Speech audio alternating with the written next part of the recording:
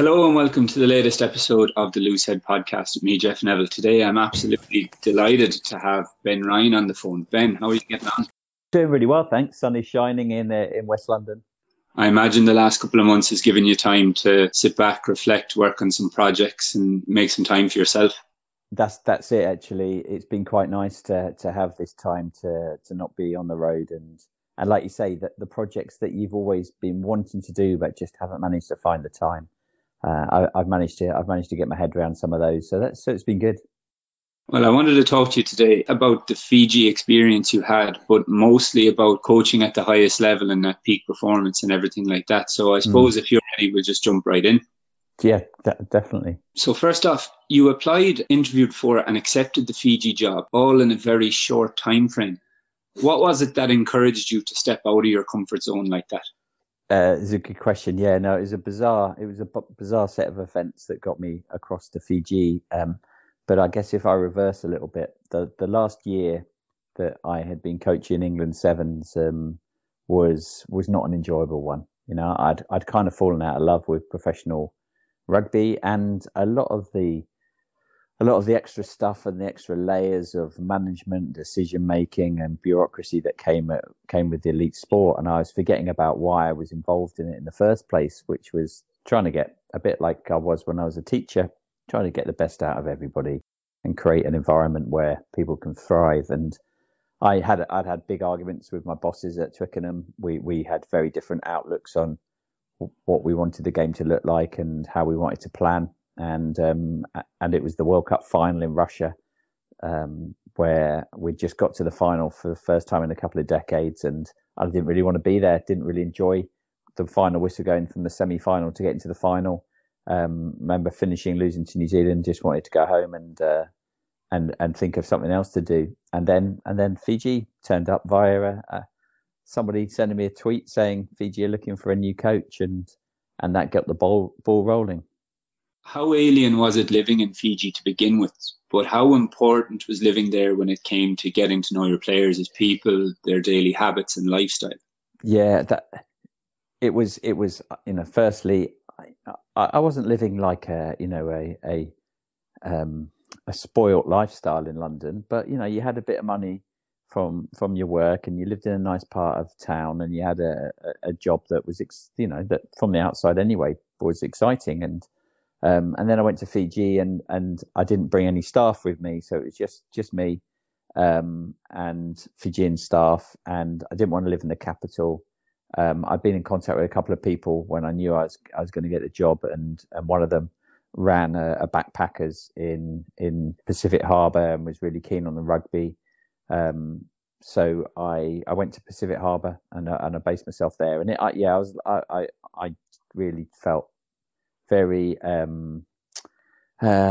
nervous in those first few weeks. You really didn't know which way to turn and what to do. But I needed to do that. I needed to have a reset button, and I knew I was a much better coach than perhaps I'd been in that last year with England, and Fiji kind of gave me the opportunity to have a brand new, fresh start, really.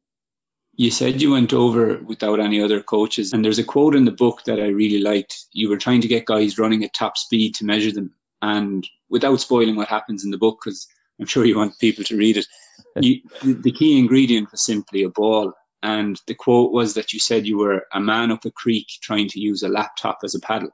Yeah, that's it. Oh yeah, sorry. No, Jeff. Carry on. You're right.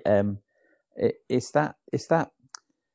I talk about it a lot when I'm doing various things in business and work, that when you start off on your career, and I don't just mean coaching, it might be when you're a teacher or you're a startup company or whatever it is, you start fairly close to the bottom, and you don't have too much that you're in charge of, but you are in control of everything that you're doing. And I use the analogy that I started off my coaching and my teaching with like I was on a bicycle. It's not a flash bicycle. It doesn't have many gears. It's probably a bit rusty, but I can be on it, and I can decide where it goes, and avoid hitting things in the road. And as you move through professional sport, you become more, that bicycle turns into something bigger until I get to Twickenham and the RFU, and it was this big juggernaut that went really fast, and I was at the back of that juggernaut and I had no control over anything. And with that, sometimes you get all this noise around professional sport, you know. And I had a name for bringing in innovation in England. And it wasn't really particularly because I was geeky about that sort of stuff. It was just because I was setting up a sevens program that needed to know more. I needed to know what was required of these athletes. And Clive Woodward had some GPS that he'd used with a test team. And after a couple of sessions, they decided they didn't want to use them. So I took them and put them on the Sevens boys, and we were the first rugby team to use them in international matches and all that tech and everything else. And at Twickenham, it was, medical staff higher up that weren't even coming to training telling me how many minutes I could do contact every week, and administrators telling me, how to run the team that would never come to actually watch the team train or play. And you get in that mindset sometimes that you lose the basics and the foundations. And so when I went to Fiji with an all Fijian staff, and I'm just doing something simple like a 40-meter sprint test that would, back in England, would be done on, the best surfaces with the best technology wrapped around it to give them feedback to how they could improve their speeds and get better. I didn't have any of that in Fiji, but the boys just thought, what's he doing getting us to run from a coconut tree to a plastic bag that would put 40 meters away, because, it's not fun, you're not getting fitter, you're not scoring tries. And when my physio told me to give someone in front of them, someone to chase, they suddenly got faster because there was a reason to do it. And I guess the end of this story, I suppose, is that whenever I did anything with them, and anything I do now with any organization, even if it's a multi-million pound organization playing Premier League football, you have to say what you're doing and explain why you're doing it so that players connect to that, and then they understand it and they own it. And with Fiji, I had to do exactly the same. And that example you gave me was a really good one of, I didn't explain it, I just thought they'd understand it. And so it kind of just got me back to basics with Fiji, which I've hopefully is something that I've not forgotten now. So do you think in the modern game that there's too much of a focus on the need for the latest technology and numbers and statistics? I do. And, I came through as an amateur and then a professional as a player. I was that first group of players when the game went pro, where we suddenly had more time on our hands and nobody really knew what to do. And so we'd go to the gym and drink more cups of tea, and these playbooks would slowly get thicker for no other reason than the coaches had a bit more time on their hands. And I stand by the sentence that I often say, that thicker playbooks equals thicker players, and you often can just get too much noise in a program and actually not understand the signal and what's really important. And when I'm going to work, some of the work I'm doing in consultancies in different sports that have much more money than a lot of the professional rugby teams have, they've now come full circle and they realize that all that added stuff, how much of a difference is it really making? And ultimately, you're playing football. You're wearing a black shirt. You're trying to kick it to other people in the black shirt. When you haven't got the ball, you're trying to get it off people in the white shirt opposite you. And we lose focus sometimes that the games that we play are far more simpler. And asking yourself a question with all the technology, all the noise, all the people that you involve, is it going to make us better? And with Fiji, with no money and and very little resource except the human resource, which was the wonderful players. You had to ask those hard questions, and I've just, again, it's something that I did have as a young coach. I kind of forgot about it when I was at Twickenham a bit, and it resurrected itself and remained when I went to Fiji. I do think the simpler the game and the more clear the picture of what a coach is trying to achieve, the more fun players tend to have as well. Jeff, what I think is, for any how I set up a team now, and is have clear black and white boundaries, guardrails on what's required. So if that's on the playing field, you have your clear guardrails on your non-negotiables, on what everybody's agreed, and then within those guardrails, you allow players to make their own decisions, to communicate on what they're seeing as the game's unfolding, and to be more flexible in their in the way that they play. Now for me, that's going to get a good team to be a great team. You can have a highly organized 6-phase plus team, defense very, very rigid, and you drill them to bits. For me, I love playing against those teams because ultimately it's harder for them to find their plan Bs, because even if they've got players in those teams that are very good and creative, if they've been shoved into playing a very a drilled game, then it's a lot harder for them to relearn those skills on making decisions on the hoof, and you can find a plan to outplay and outthink those teams by not doing too much sometimes to take them away from their plan. So yeah, I'm a big proponent of allowing players to feel autonomy, which drives their belief and their purpose, and I think it just gets you into that higher level of success than you would get if you were trying to be overly scripted. Looking at some of the players, and you selected some probably against the advice of some higher up, standout traits have you consistently seen in young players who have made it to the top? Great question. I think two parts. Yeah, I did pick players that I was told not to. And I'm very much a case of when someone comes in, it's not like sometimes when you're going through as a player, someone's coming into the academy or junior, or you're starting up in the first team, and you're right there, you're at the front of the bus, and you're treated as the lowest person in the team. Everybody that comes in, I give them an A star to start with, and it's up to them to hang on to that. And so I didn't care if I was told a player was a troublemaker or was this or was that. It's what you see, and it's often it's the difference between those 6 inches between what people hear and the couple of inches on looking ahead on what you see can make a big difference on those first moments on judging players and allowing them to show you who they are. And I would say that if I had to have some traits where the great players that I've coached, they have a freedom to do what they want to do, so they feel safe in their skills and their communication, that whatever the coach has decided to put in front of them as a blueprint to play the game, they will still be confident enough to do their thing and make their decisions and back themselves. And I think in nearly every exception, I've had a couple of players like a Jerry Tuwai in Sevens that's taken time to get to this, but being incredibly hard workers, and wanting to hone their skill and master it. It's been a common thread I've seen with the very best players that I've worked with. Even when things got difficult, was it tough to keep the faith in the process? Yeah, it wasn't. It wasn't.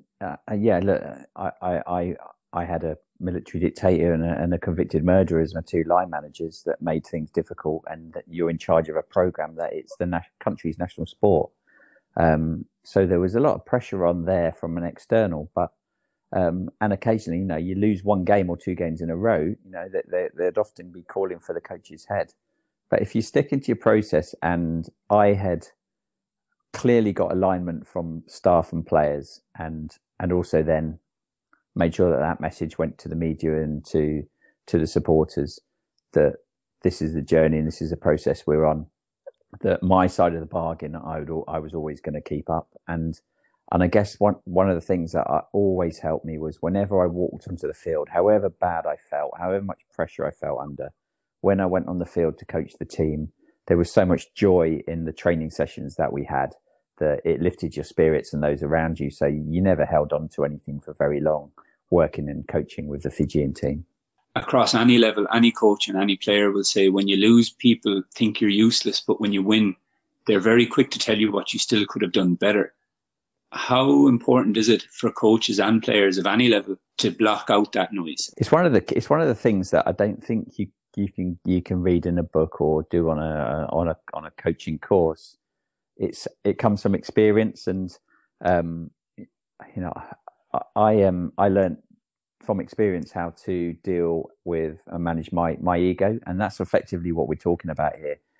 If you're winning, then you think you're you're the main man and everything's down to you, and you think you're way better than you actually are, and you've had more of an influence on the game than was ever really possible. And if you don't do well, then you're looking for other people to blame. You drive people outside what's been agreed, and you don't have a consistent behaviour. And I think parking your ego as a coach is a really hard skill, but it allows you to be far more free thinking and make decisions based on actually what's best for everybody, for the environment, for the team, not something that your ego is telling you that you need to say or do or feel because it's getting to the front and center of things. So I've had lots of work that I've done myself to make sure that ego gets parked, and occasionally it will rise up, and you just got to remind yourself that it doesn't do you any good, and to get back to your processes. There was a line in the book as well that you repeated constantly, and it was, the standards we walk past are the standards we become. Yeah. And you mentioned that almost became the culture of the team. How important is it for a team to have an identity and a culture that everyone buys into? I'm getting into a lot of trouble at the moment with the standard you walk past, because we'll be going for walks on the river where we are here, and I'll be seeing people that are not observing social distancing or are going one way systems the wrong way, and I'll be asking them to and picking them up on that, and I feel like I'm the local policeman that's telling them all of these things. But what I guess I use that sentence a lot for is because I've come across lots of cultures and environments where they will have all those, their values or their beliefs or their vision stuck on the wall about this is who we are. And, and when they're playing a big home game, you might see some of their players having a broom and cleaning out their change rooms after the game, but you won't see them on the road when they're doing that in an away game, or if they've just lost and they don't live their values. They don't have a value system that actually can be consistently applied and seen, and that's where I use the phrase, the standard you walk past is the standard that you become. Because if you see someone doing something that's outside what we've all agreed is the way we should behave, and you don't pick it up, you don't say anything about it, then that becomes your standard, and that becomes the team's standard. And we always would use a really simple, going back to that 40-meter sprint, connecting values, everything. You have to connect to behaviors. We'd always say that if we didn't win Olympic gold medal with Fiji, it's not because Oscar Kalinasow, the captain, would miss a tackle in the final, or Jerry Tuai would miss a conversion. It would be because of someone's behaviors 6 months earlier. And if people understand that everything connects, then you're going to get much better, consistent behaviors, and you're going to get a self-policing group that means that the head coach isn't the one having to pick up on people on a daily basis. It's being regulated and run by those players and the people that are working in that group, and they're feeling then that autonomy that I talked about, and that they're actually making a difference themselves. They're not part of a bigger machine where they don't have any say in how they can direct the success of that group. The last question I want to ask about your time with Fiji, could you pick out one standout moment when you began to see or realize your plan was coming to fruition? Two, an on-field and an off-field one. An on-field one was when, I was working a lot on some of their foundation stones, and one of them was, we didn't want any breakdowns in the way that Fiji played, but if we ever went into breakdowns or defensively in the counter-rucking, we wanted those to be absolutely golden. And so we worked hard on the tactics and the technique, really, around the first man and second man into those breakdowns in attack and defence. And I did a session one on a Monday, and then it was in the evening. I came home and I got out early to the training ground in the morning, and they were already out there, and they were coaching themselves, the tactics and the skills that I had given them the day before. And that was for me a very big moment, because for the first few months, first year really, they just wanted to wait to see what I did. The white guy in charge, whatever he said went. They would just repeat that, do that, and nothing more. And actually, they realised there that they're being given these tools that they then can use and adapt and use themselves. And so for me, that really felt that we were on the right track. And then after tournaments, I'd let the boys. I didn't want them drinking. I wanted everyone to stay together, and we were being pretty tight on their nutrition. So I'd let them go to have anything that they wanted, and they'd always go for KFC. KFC is banned in Fiji. The story goes that the Prime Minister, who was the military dictator, Frank, he went into the KFC in Suva and said, "I'd like to know what your secret herbs and spices are." And KFC said, "We're not going to tell you." So they shut down every KFC overnight, and they're still not there. So when a Fijian's overseas, KFCs you go to, and we'd go to a KFC after a tournament. I'd buy them all, bargain buckets, and we'd sit down and eat and have a little chat. And often you'd get the Kiwis and Samoans and Australians and South Africans would be sneaking out behind their coaches' backs and doing the same. And we got to about a year to go before the Olympics, and I did the same in New Zealand, and said go to a KFC, and half the boys said, "Do you mind if we just eat in the hotel and have the salad there? It's a bit greasy, the KFC." And I thought, well, we're onto something here. If I can get those Fijian boys off KFC after a hard tournament, then they're really starting to understand the connection between eating well and being consistent in their performances. I know I said that was the last question about Fiji, but I'm afraid I lied a little bit, Ben, there. I really want to ask, you coached Fiji to an Olympic gold medal. How good a feeling was it to finally do that?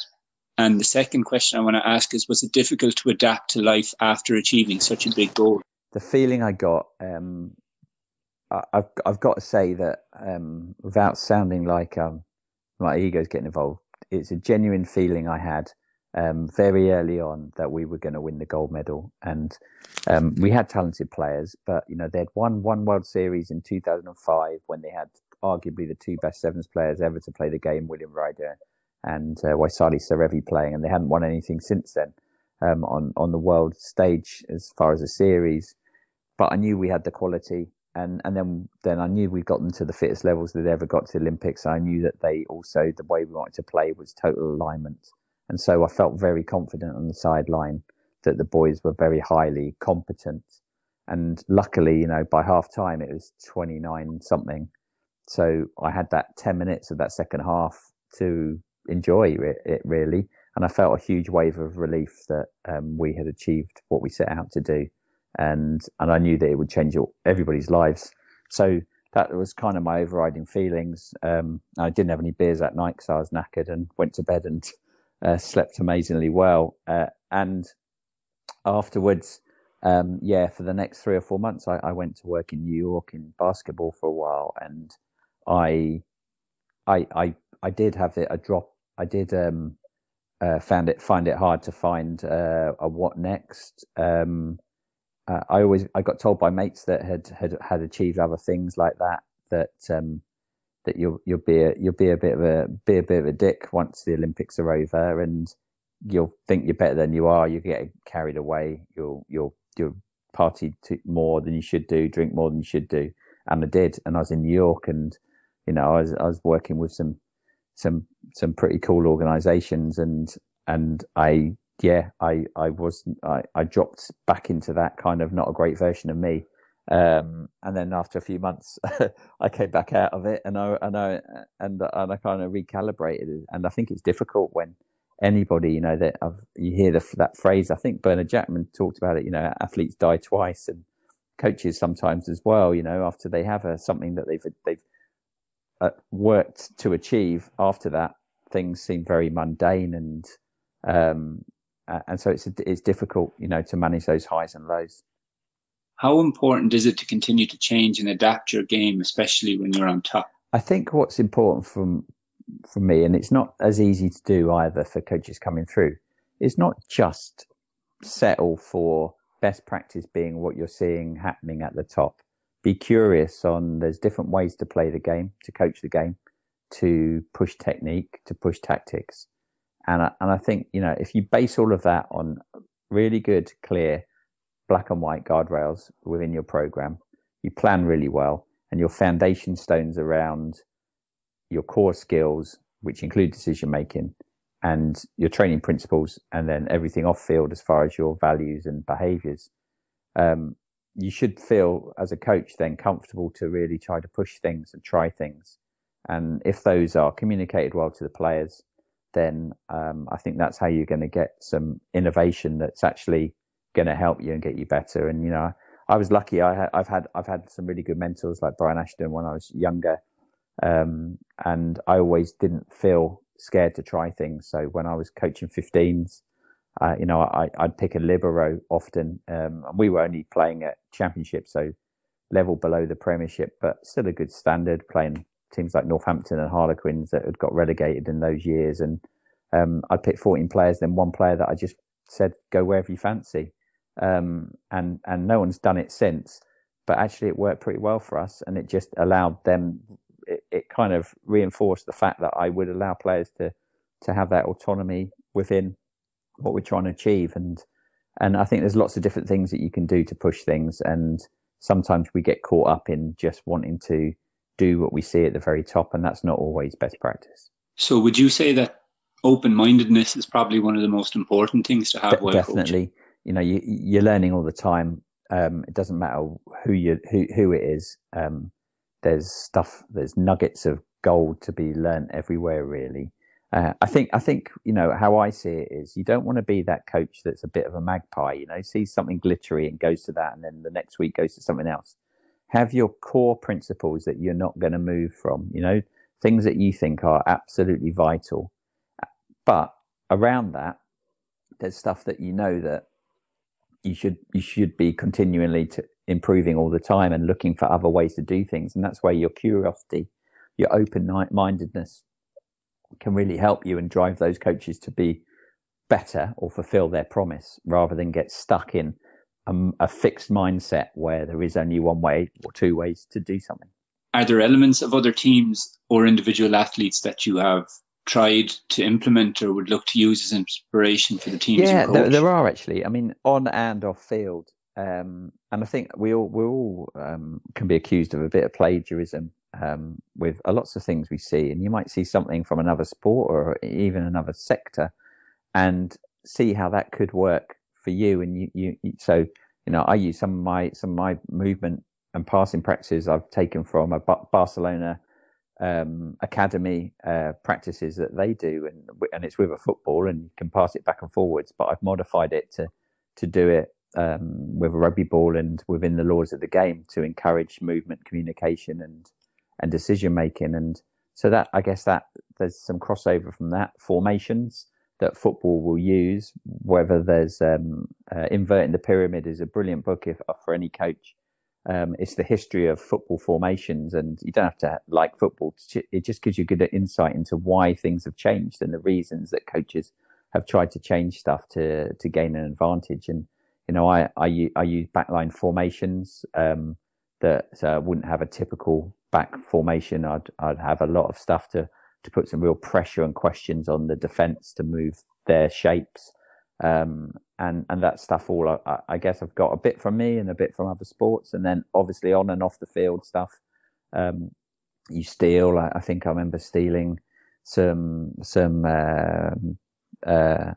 questionnaire stuff, wellness stuff from America's Cup, and to keep that whenever you're looking for certain things and you go delving into trying to find out. I remember looking at how to beat jet lag and circadian rhythm stuff for our traveller, and I talked to people that worked in orchestras, because these orchestras go from London to Sydney, and then they land and they suddenly got to play in front of a packed audience, and they're absolutely on point. And I thought, well, I'd like to know how they managed to do that and have their fine motor skills absolutely honed to perfection, and their decision making having had all that travel. So you do, if you're open-minded, then it leads you into some really interesting conversations. Are there any non-negotiables regardless of the culture or team you walk into? There are, and I think what people have to be careful of is it's not a polar opposite. If you're saying you're a coach that really wants players to make decisions and to be more autonomous and to drive things, it doesn't suddenly mean that you're just some sort of hippie coach that's decided that you're just going to let the lads run free. What you need is to have very clear. So my non-negotiables are very clear guardrails, agreed guardrails with the other players and coaches on what our standards are for everything, and what we're trying to do.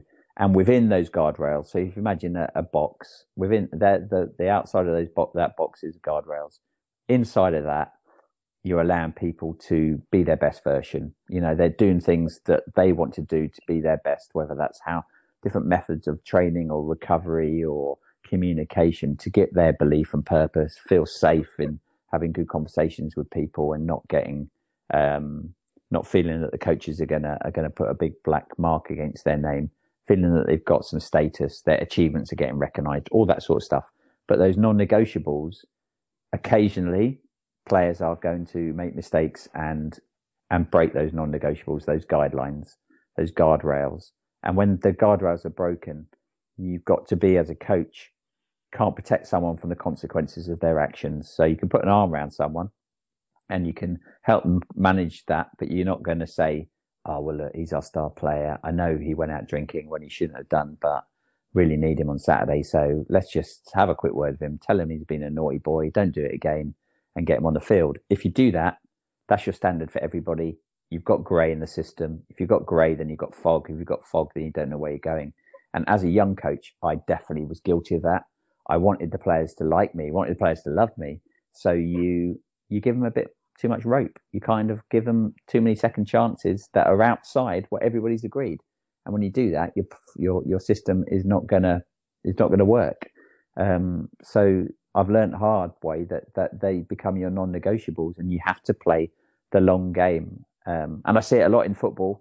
Where a new coach comes in, it's often the old coach has often been sacked because the culture's started to tip the wrong way. The new coach comes in, the star players aren't behaving themselves, but he turns a blind eye because he needs his first game to get 3 points. And a month down the line, those star players that aren't doing what they're doing are the ones that are getting that guy sacked again or in trouble because he hasn't set his standards early enough. So they'd be, they absolutely are my non-negotiables. Just talking about football there, do you think player power is a problem in rugby or will become a problem in rugby? In football, it's difficult. I think, I had this preconceived thoughts around football, that I thought rugby did everything better. We had better standards, we had better brains trust in the management, the coaches, our sports science knew how to do things better. And football, really, they had all the money, but they weren't as adept at performing and high performance as rugby. And I was totally wrong. I'm not saying rugby are doing it wrong, but football do it brilliantly well in many places that I've gone to. And it's very hard for them, where in rugby, generally, you go into a team, there's only national teams are easy. Most of the time, you've only got one culture and one language. And in professional teams in rugby, even in some of the more multicultural Premiership teams in England, you probably still only got a couple of different languages, 3 maybe at most. Football's totally different. Even my local club, Brentford, in Championship, I think they've got over 20 different nationalities in the match day squad and in the A team and B team, and so coaches have got to be very clever and skillful at managing the players so that plus these players are on £500,000 a week.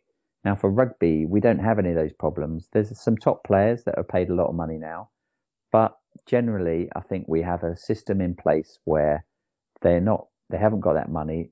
It's not as complicated, the landscape, as far as so many different cultures to understand. There's no excuse really for players breaking those guardrails and coaches breaking those guardrails. So I don't think we'll ever get to the point. But I think football is a very difficult. I mean, somebody gets that right in football, and you show a Jurgen Klopp or a Pep Guardiola, they are absolutely, the geniuses at their man management. I've seen Guardiola talking 4 different languages to his back 4 and his goalkeeper fluently. No, we haven't got many rugby coaches that would be able to do that. The last question I'll ask you, and it's one I like to ask all coaches when they're on the podcast, is regardless of level, what advice would you give to a coach? Well, the advice I'd give is get your hours in. So get as many experiences, as many opportunities as a coach coming through the systems to coach.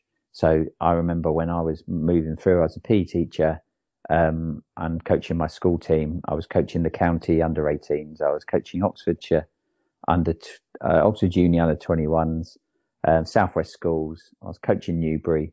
I was coaching a couple of other invitation teams, and I submerged myself really in it, because there's nothing.